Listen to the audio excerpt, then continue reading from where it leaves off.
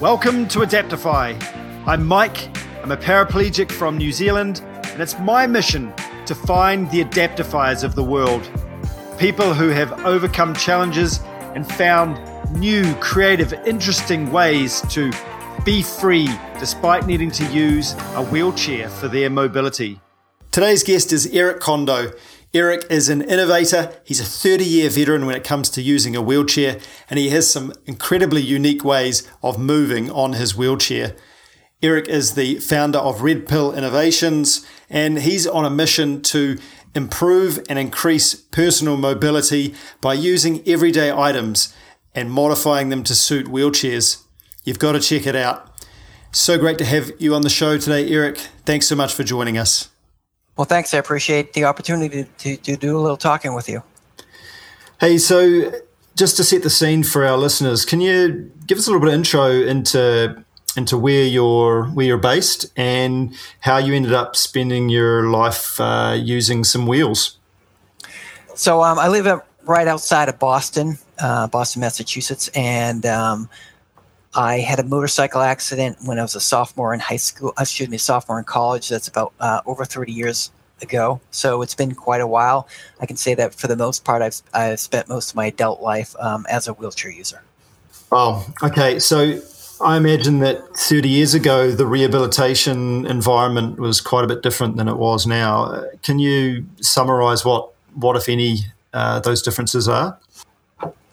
Well, I can't speak to so much for what's going on right now, but I can tell you that back then there certainly wasn't a lot of information. The rehab that I went to, there was only one other person there with spinal cord injury. That guy had a neck injury.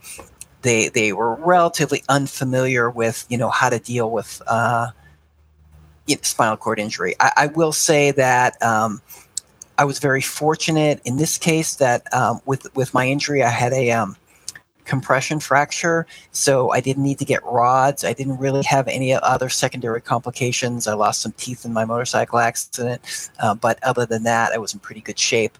So I spent a relatively short time in rehab.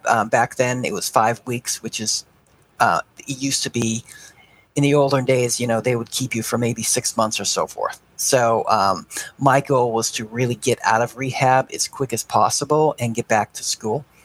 So I entered in the end of October, and then I was back in school in January. So my rehab stay was relatively quick, and like I said, my goal was to leave that place as soon as possible. It's a good goal to have, man, for sure. And I think the people that I've spoken to and met that have that determination early on, it puts them in good stead. Listen, tell me.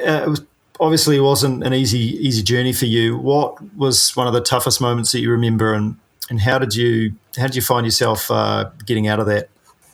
Well, I think in my case, I've always been somewhat goal driven, and having the goal to get out and then get back to school always kept me moving. In other words, I didn't have a dead time to be stuck somewhere. For instance, I knew that if I didn't get back for my second semester in college, that means I was going to be going home. And if I was going home, that means I wouldn't be doing anything till the next year started, many months later in September. That probably would have been a bad time for me. But since I got right back to school in January, I was really, busy trying to get back to my life, getting back to the stuff that getting back to school, getting back to my friends, getting back to, all of those activities. That, I think, kept me, pretty busy and moving. So it didn't leave a space, I think, for me to have a lot of, despair. So, that makes sense. And that's at least what I believe. What was your life like before that time? What sort of things were you into? When I was in college, I played soccer, I played lacrosse, I was active in the outdoors, I was a member of an outing club, so we, do hiking and camping and that kind of things. So, I was a pretty active person, reasonably athletic. I majored in physics and math, so I was also, working in that area. and that was, those are pretty much my main interest, at the time. Yeah, nice. Well, fast forward to today, you got some pretty exciting innovations that you're working on, and particularly in the personal mobility space. Can you tell us a little bit about Red Pill Innovations and what that's all about? Red Pill Innovations is relatively a new thing. I created it as part of this Toyota mobility contest that I entered in recently. But what it is sort of the outgrowth of my interest in personal mobility. So for the last 4 years or so, I've been exploring and making, with some help and sometimes on my own, different powered mobility products, which really started with skateboarding, wheelchair skateboarding, electric skateboarding, which is not the WCMX that sometimes people think of when they think about wheelchair skateboarding. This is actually putting my wheelchair on electric skateboard and riding it. That sort of created what I call wheelchair boarding, where I was like, okay, if I can do it on a skateboard, can I do it, then I'll make a land board, then, I'll make a longboard. I adapted one for, I created a device for snowboarding. So I would snowboard from my wheelchair. I made something for skimboarding, for ocean skimboarding from my chair. So the idea was, what are these other balance-based mobility activities can I do that really use the wheelie as a central balancing and control point? So, and it's just kind of expanded from that. So the Red Pill was when I thought, well, if I can do all these other things on these other kind of boards, then I probably can ride a hoverboard. And then the Toyota Mobility Contest came about, and they were looking for people to create, innovative ideas. And in that case, I was like, well, I don't know if I can ride a hoverboard, but I think I can. If I enter this contest, maybe I can, actually, make that happen, which would require some, engineering and some money being spent. In this case, the Toyota contest, I won a Discovery Award, which gave me some funds to really play around with the whole hoverboard idea. And, I was able to come up with some help with creating a team. We came up with a method for, a wheelchair to ride on a hoverboard, which is actually a lot easier than it sounds. Tell me first off, what's a hoverboard? Is that like it's kind of like a Segway, balancing, self-balancing type thing? Exactly. Yeah. Hoverboard is a very unfortunate name because it makes people think that people are flying around. So the hoverboard is a standard consumer product, which is, 2 wheels that someone would stand on, and they're able to ride it by doing a wheelie of tilting. Doing a wheelie in their wheelchair or what? Well, yeah. So, a standing person will do it by using their feet to control each side of the hoverboard. So there's 2 motors, right? So if you think about them standing on the hoverboard and using their feet and ankle flexation forward and backwards, then replace the 2 feet with 2 wheelchair wheels, and you effectively have the same thing. Somebody pushes forward with their toes, it's pretty much the same as pushing forward on your wheelchair wheels. Pushing with your heels backwards is like pulling back on your wheelchair wheels. And the effect is pretty much the same. So riding it wasn't that hard. The trick was figuring out how to mount it and turn it on and all that kind of stuff. So that's where the development came into. So what essentially drove you to experiment with this? Was there a moment that you went, I've got to try it? It seems like a very unlikely thing to try. What drove you to do that? That's a good question. And I would say that one of the things that I've always felt that I've been missing out on as a wheelchair user is these, balance-based, acquired skill activities. You have monoskiing, which fits that category, but for most other activities, wheelchair-related or wheeled activities, they're pretty much based on a four-wheel or a three-wheel platform. Now, I've been fortunate that 25 years ago, I got a two-wheeled hand cycle that had landing gear. So I've been able to ride and balance, using that device as opposed to a three-wheeled bicycle. And because of that, I've always really enjoyed the feeling of balancing and not enjoyed the feeling of not balancing. But I really didn't know where to go with it. Like, I had the bike, and that was the only thing. And the bike and the skiing, that was really the only balance-based things that I could think of doing. It wasn't until about 4 years ago when I saw somebody else in a wheelchair on a regular longboard that I was like, wait a minute, maybe if this guy can do it, then I'm going to try it. And then when I tried it, and then I recognized that it was actually a thing that would work, then the next thing was, okay, let's put a motor on it, because you're really limited without a motor. But once you put a motor on the thing, you really have a functional device. So from that, it just kept growing in me, thinking, well, what's the next thing that I can do? Because if you can do this, then can you do that? And that's kind of how it all developed. And so the hoverboarding is really just a natural extension of what I've already been doing, which I call wheelchair boarding for lack of a better name.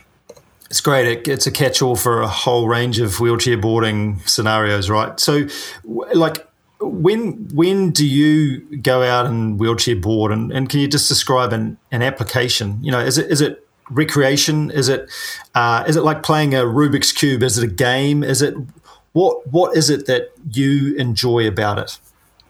I think that's a great question, because one of the things that I think is very important, it's very important to me, is I like variability. I don't like to do the same thing over and over. So, for instance, my skateboard turns really, really sharply.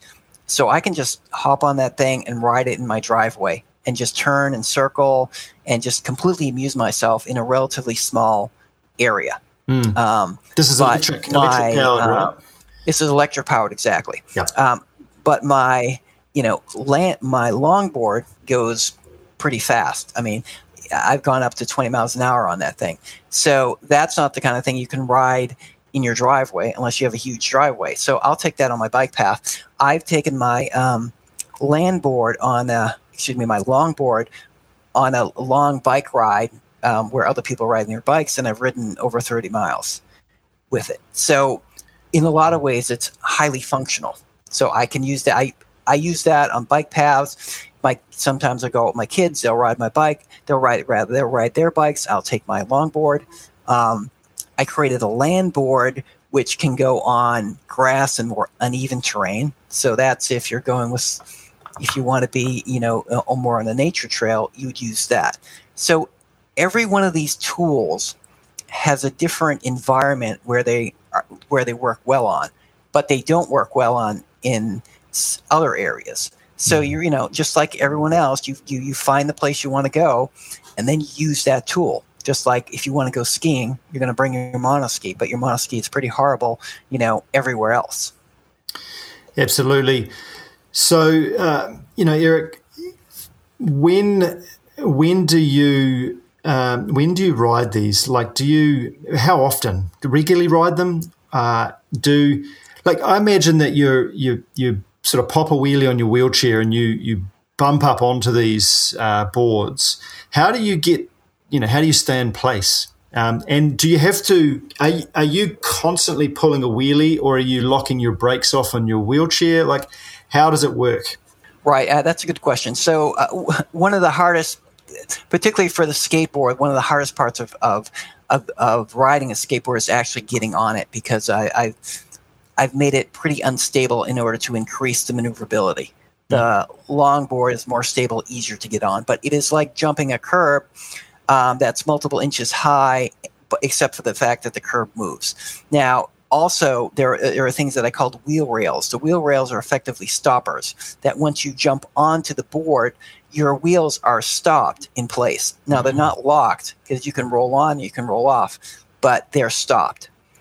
When your wheels are stopped, it's much simpler to hold a wheelie. But you can't because these devices are based on shifting your center of balance. You can't lock your wheels any more than I could say to you, hey, Mike, go ahead and pop a wheelie. Now put on your brakes. Because the minute you put on your brakes, what would happen? Yeah, absolutely. You fall over. Right. Unless you're leaning against a wall or something, or you're in a stationary position. Right, providing somewhat other stability, you're going to fall over because you've lost ability to do micro movements, which creates the wheelie. So even when you hold a wheelie and you feel like you're actually still, you're not. You're doing micro movements to balance, and that is effectively the same thing when riding the skateboard or these devices. Now, the thing is, you're going sideways. So for me, from going from being in a wheelchair and always going forward, getting on these devices and going sideways creates a completely different feeling of mobility. I've totally transformed the wheelchair experience from feeling like a wheelchair to feeling like something completely different. Because, in a wheelchair, when you lean backwards, you're like, oh, I'm going to fall over. But when you're on a skateboard, when you lean backwards, you turn, which is just amazing. And if you think about it, why do people love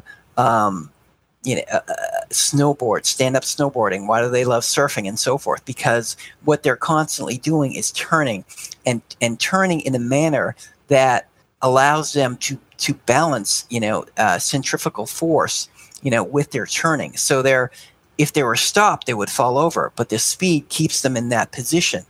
And that is real to me. That's really fun, because you're finding that edge, like, how much can I lean, before I go over? And it's all about balancing. That's why people love to, take a bicycle, take a motorcycle, when they turn it, what do? They lean it over as much as they can. They don't want to go too far. They're going to fall over, but they want to find that edge.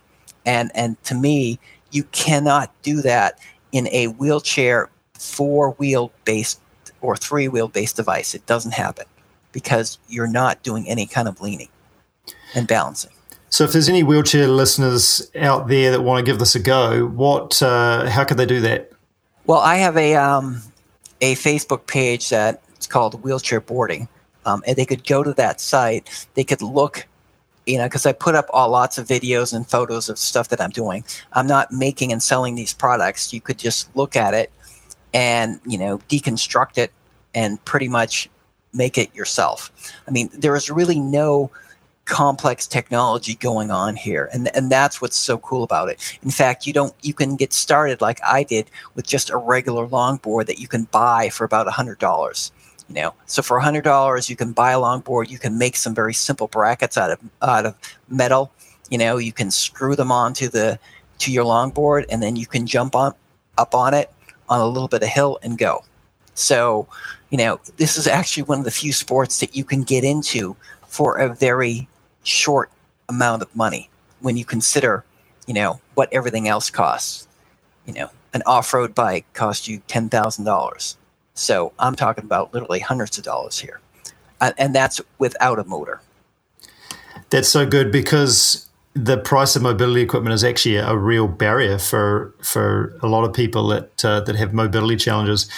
Just remind me, Eric, your injury level is somewhere around the T10 or T4, T5.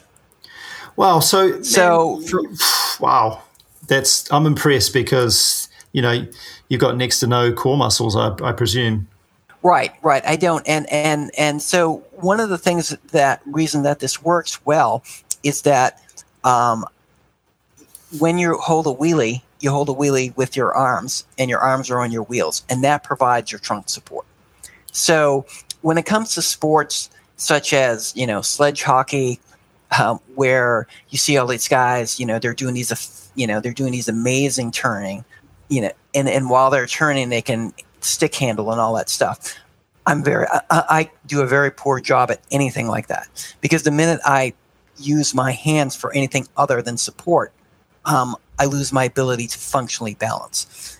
So one of the things that I found with the wheelchair boarding stuff is because I'm always holding on to the wheels, and that's my form of balance. It really helps me with not having a lot of trunk. Now, granted, any amount of trunk that you have will always make it easier, period, end of story, you know? But that doesn't mean not having trunk means that you can't do it. Hey, Eric, what does the future hold for you now that the Toyota Mobility Challenge has moved on to the finalists? What's your next goal? Well, I think, and I've learned a lot from this Toyota Challenge, and for me, it really wasn't about I'm not really that interested in making products and selling products, particularly, there's a lot of liability involved. I was more interested in making a point. And one of my points was, look, you can use existing products that already exist for able-bodied people, modify them relatively cheaply, and be able to do something. So instead of having, to spend thousands of dollars, maybe you can spend hundreds of dollars. And that was kind of one of my points. So the fact that I didn't get to the next level, is more of a blow to my ego and less to changing my life. What I've learned from this process is I think there's a huge disconnect from what engineers and designers of mobility products think we as wheelchair users want and what wheelchair users actually want. This whole process I've really convinced me that is the case. And looking at the 5 winners of this contest, or this stage of the contest, has done nothing more than convince me that it really is the case. Wow, it's interesting. I think it's right across the board. We're in design, and one of my projects recently, the first thing we did was actually go out to the end user and talk to them about exactly what issues, challenges they face, and really get to understand it before we even decided to go ahead and do any design. And I think if more engineers and design companies do that, then the end products that they create will be better, and the consumers or the end users that they aim to serve will also get a better result. Right, and I think what happens is that you can talk to any designer and engineer, and they give lip service to this idea of talking to the end user. So they all recognize it's important, but they don't really take it to that next level and really understand the totality of the issue involved. For instance, there are a lot of people are I get emails every once in a while from different design organizations who all want to make a stair climbing wheelchair. And they're because if you ask wheelchair users, like, are stairs a problem, they're going to tell you, well, yeah, they are a problem. Okay, so naturally your designer is going to think, well, in that case, I'm going to design a stair climbing wheelchair, and thus I will alleviate their problem. What they don't ask is, how much more weight and size are you, wheelchair user, willing to carry always for those opportunities to climb stairs? And that's a different question, And I posed this question to my wife, as an able-bodied person. I said, Catherine, let's imagine you could not walk upstairs. The only way you could get upstairs was getting help. Or I'm going to give you a device that you have to carry with you always. Like, not just when you're climbing stairs, like, you always carry this thing. It's about the size of a dumbbell weight. Like, how much extra weight are you willing to carry always so you can climb stairs? And when you put it that way, she's thinking, like, I don't know, like 3, 4, 5 pounds max, She doesn't want to carry around the whole weight because she knows that for the amount of time that she actually climbs stairs, there's all that other time she's carrying that extra weight around. It's like, well, maybe I just won't go up the stairs, right? And as wheelchair users, this is what we face, right? We come to a set of stairs. If you can't do it on your own, and you can't get help, you're just not going to go up. And the question is, how much are you willing to carry in size in your chair for all those other activities to get you to go up those stairs? And I think if you posed it that way, most people would be like, I don't know, 5 pounds, 6 pounds, 7 pounds, not a lot. And then you would just do the math and say, you know what? Guess we can't make a stair climbing wheelchair. It's not happening. Not for that amount of weight. And it really wouldn't be a question anymore. But nobody asked that question. So people come up with, crazy contraptions designed to climb stairs that nobody will ever use because they're not taking into consideration all these, the totality of the issue. The whole picture. Yeah, absolutely. Yeah. Eric, tell me, what is one resource you find most helpful? So an online resource that you'd recommend our listeners check out, whether it's somebody new in hospital or in rehab, or somebody out there, has been out and using a wheelchair for a number of years. And I mean, that's a good question. And I think that the fact that one just doesn't pop into my head and I can say, oh yeah, definitely go there, that's awesome, is part of the problem.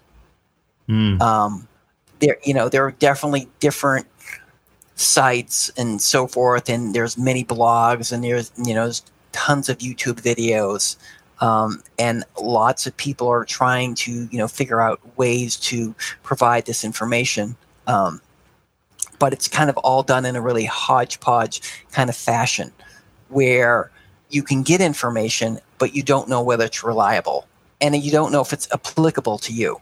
And I think that is one of the difficulties, because everybody has similar and also different, levels of ability and disability, and you see someone doing a transfer, and they're like, well, look how I can do it this way, but maybe they're more flexible, maybe they're stronger, maybe they got better technique, like all of those things. So you don't know if you can do it, and you can't figure out why you can do it and you can't do it.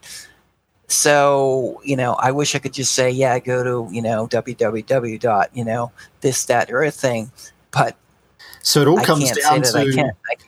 It all comes down to figuring stuff out for yourself a lot of the time, right? And that's the thing that I found, is it actually took years to try and find the right information, and trial and error, and some of the things were by chance. For example, the first time I went sailing, I didn't realize that you got out of your wheelchair and got on the ground and then shuffled into the boat. And and for the guys that were doing it, it was completely obvious to them that you had a little protector pad that you strapped onto your over top of your clothes, and that protected your skin. And then in the boat, and off you went. And it was just little moments like that, little life hacks like that opened up a whole range of activities. So that's part of our goal with Adaptify, is to share some of the insights. Like, I was really interested to hear you say that, you can balance on a board, and that going sideways and you lean back and you turn. I mean, it makes perfect sense, and it's actually quite exciting to think about that. So I mean, that's why we're driven to interview the Adaptifiers of the world, you being one of them, so we can share all this knowledge and encourage people to go out and try new things and expand their horizons. Right, and I think that you're making a really good point. That part of, and I think that you and I have a similar philosophy when we talk adaptifying, is that we're trying to push boundaries, push the limits of what is possible, and we're not saying that everybody is going to do that or everybody wants to do it, but you have to push the boundaries because otherwise there is no innovation. And it's the cutting level of innovation that makes that creates the opportunity for everyone else. In other words, let's just look at but innovation for biking, right?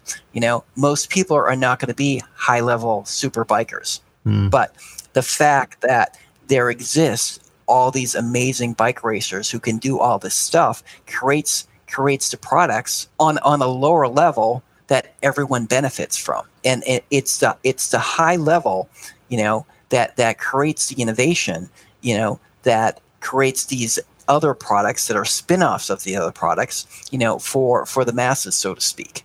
Without the leaders, you're at a standstill. So one of the things that somewhat unique, I think, to the disability industry is when you come up with an idea and you say, hey, I got this device and look what it can do. And then people say, yeah, but not everybody can do that. Not everybody in a chair can do this, that, or the other thing. And let me ask you, in the able-bodied world, when somebody comes up with something cool, nobody says, yes, but not everybody can do that. They say, wow, that's super cool. Yeah. Right? Yep. It's only in the disability world that the assumption is if you come up with something for a wheelchair user, then all wheelchair users must be able to do it. And that makes no sense. It's like if you came up with someone came up with the unicycle and people said, no, not everybody can ride a one-wheel thing. That's no good. Let's get rid of that, and then you could look at the two-wheel bike and say, whoa, no, not everybody can ride a two-wheel bike. Get rid of that, And what do you and this is what happens in the disability world for the most part. You don't really have you don't have people pushing boundaries because they're literally getting discouragement from the other group that's saying, don't do that. Not all of us can do that. It was interesting. I had a comment that came up the other day on one of my posts, and the person was talking about don't forget the people that aren't pushing the boundaries. They've got great stories too. And I agreed. I said, yeah, of course they do. And you don't have to push the boundaries to feel like you've achieved something in life and to be a role model to others. But I said, but we are into pushing boundaries, and that's what we're into. When I came through rehabilitation, I didn't want to be wrapped in cotton wool. I didn't want to feel as though just because I had this, quote unquote disability, that I was going to be lumped in amongst, a bunch of people that didn't feel like they could continue or could push the boundaries. I've always been a boundary pusher, and I'm going to continue to do that, right? And so part of what Adaptify is actually, in my mind, it's filling a space out there in our community that says, hey, Eric, you're an Adaptify, you're a boundary pusher. Come and let's be friends. Let's create this community of people that are boundary pushers, and let's be proud of that, and let's drive innovation forward.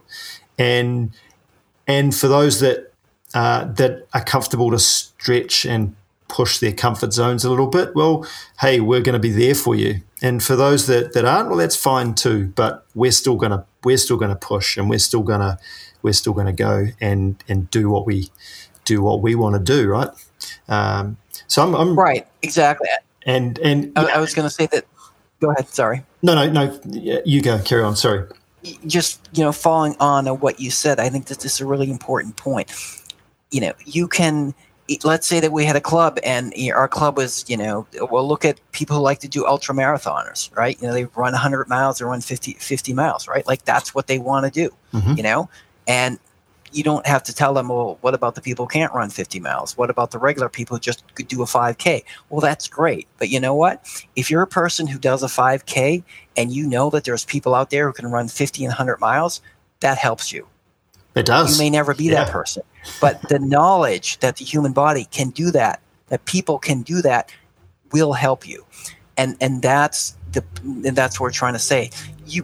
We're not saying that if you don't push boundaries, you're a bad person. What we're saying, that's kind of our goal, and that's great. And you can benefit from the fact that knowing that somebody can do it. There are a lot of things that I can't do. I mean, as a, I'm going to say a high-level para, maybe that puts me in the middle range. I'm not, where I have more physical ability than, say, someone with a cervical injury, but less than a low-level para. So I'm going to put myself smack in the middle. There are things that I'm certainly never going to be, good at kayaking, like that kind of thing. And so that's fine. But the fact that there are other people out there who are great kayakers, then that's good for them. Why should I care? It just tells me that, look, there are things that people can do. Aside from Red Pill Innovations, you run a Facebook group called Virtual Paras and Quads. Is that right? Yeah, Virtual Peers for Paras and Quads. And where else can people learn more about or connect with you, Eric? Well, they can't through Virtual Peers for Paras and Quads because it's a hidden group. And I made it hidden, so that the people who, for the most part, I invite to the group are somewhat, self-selected. But for learning more about, my activity, so to speak, my wheelchair boarding page, I post on that. I post, some stuff publicly on my Facebook page. And now with my Red Pill Innovation site, I've been doing some blogging, so I have a blog there. There's information on that blog, and really that just talks about my philosophy on mobility and trying to educate people on what my ideas of what personal mobility are and how people can improve upon that.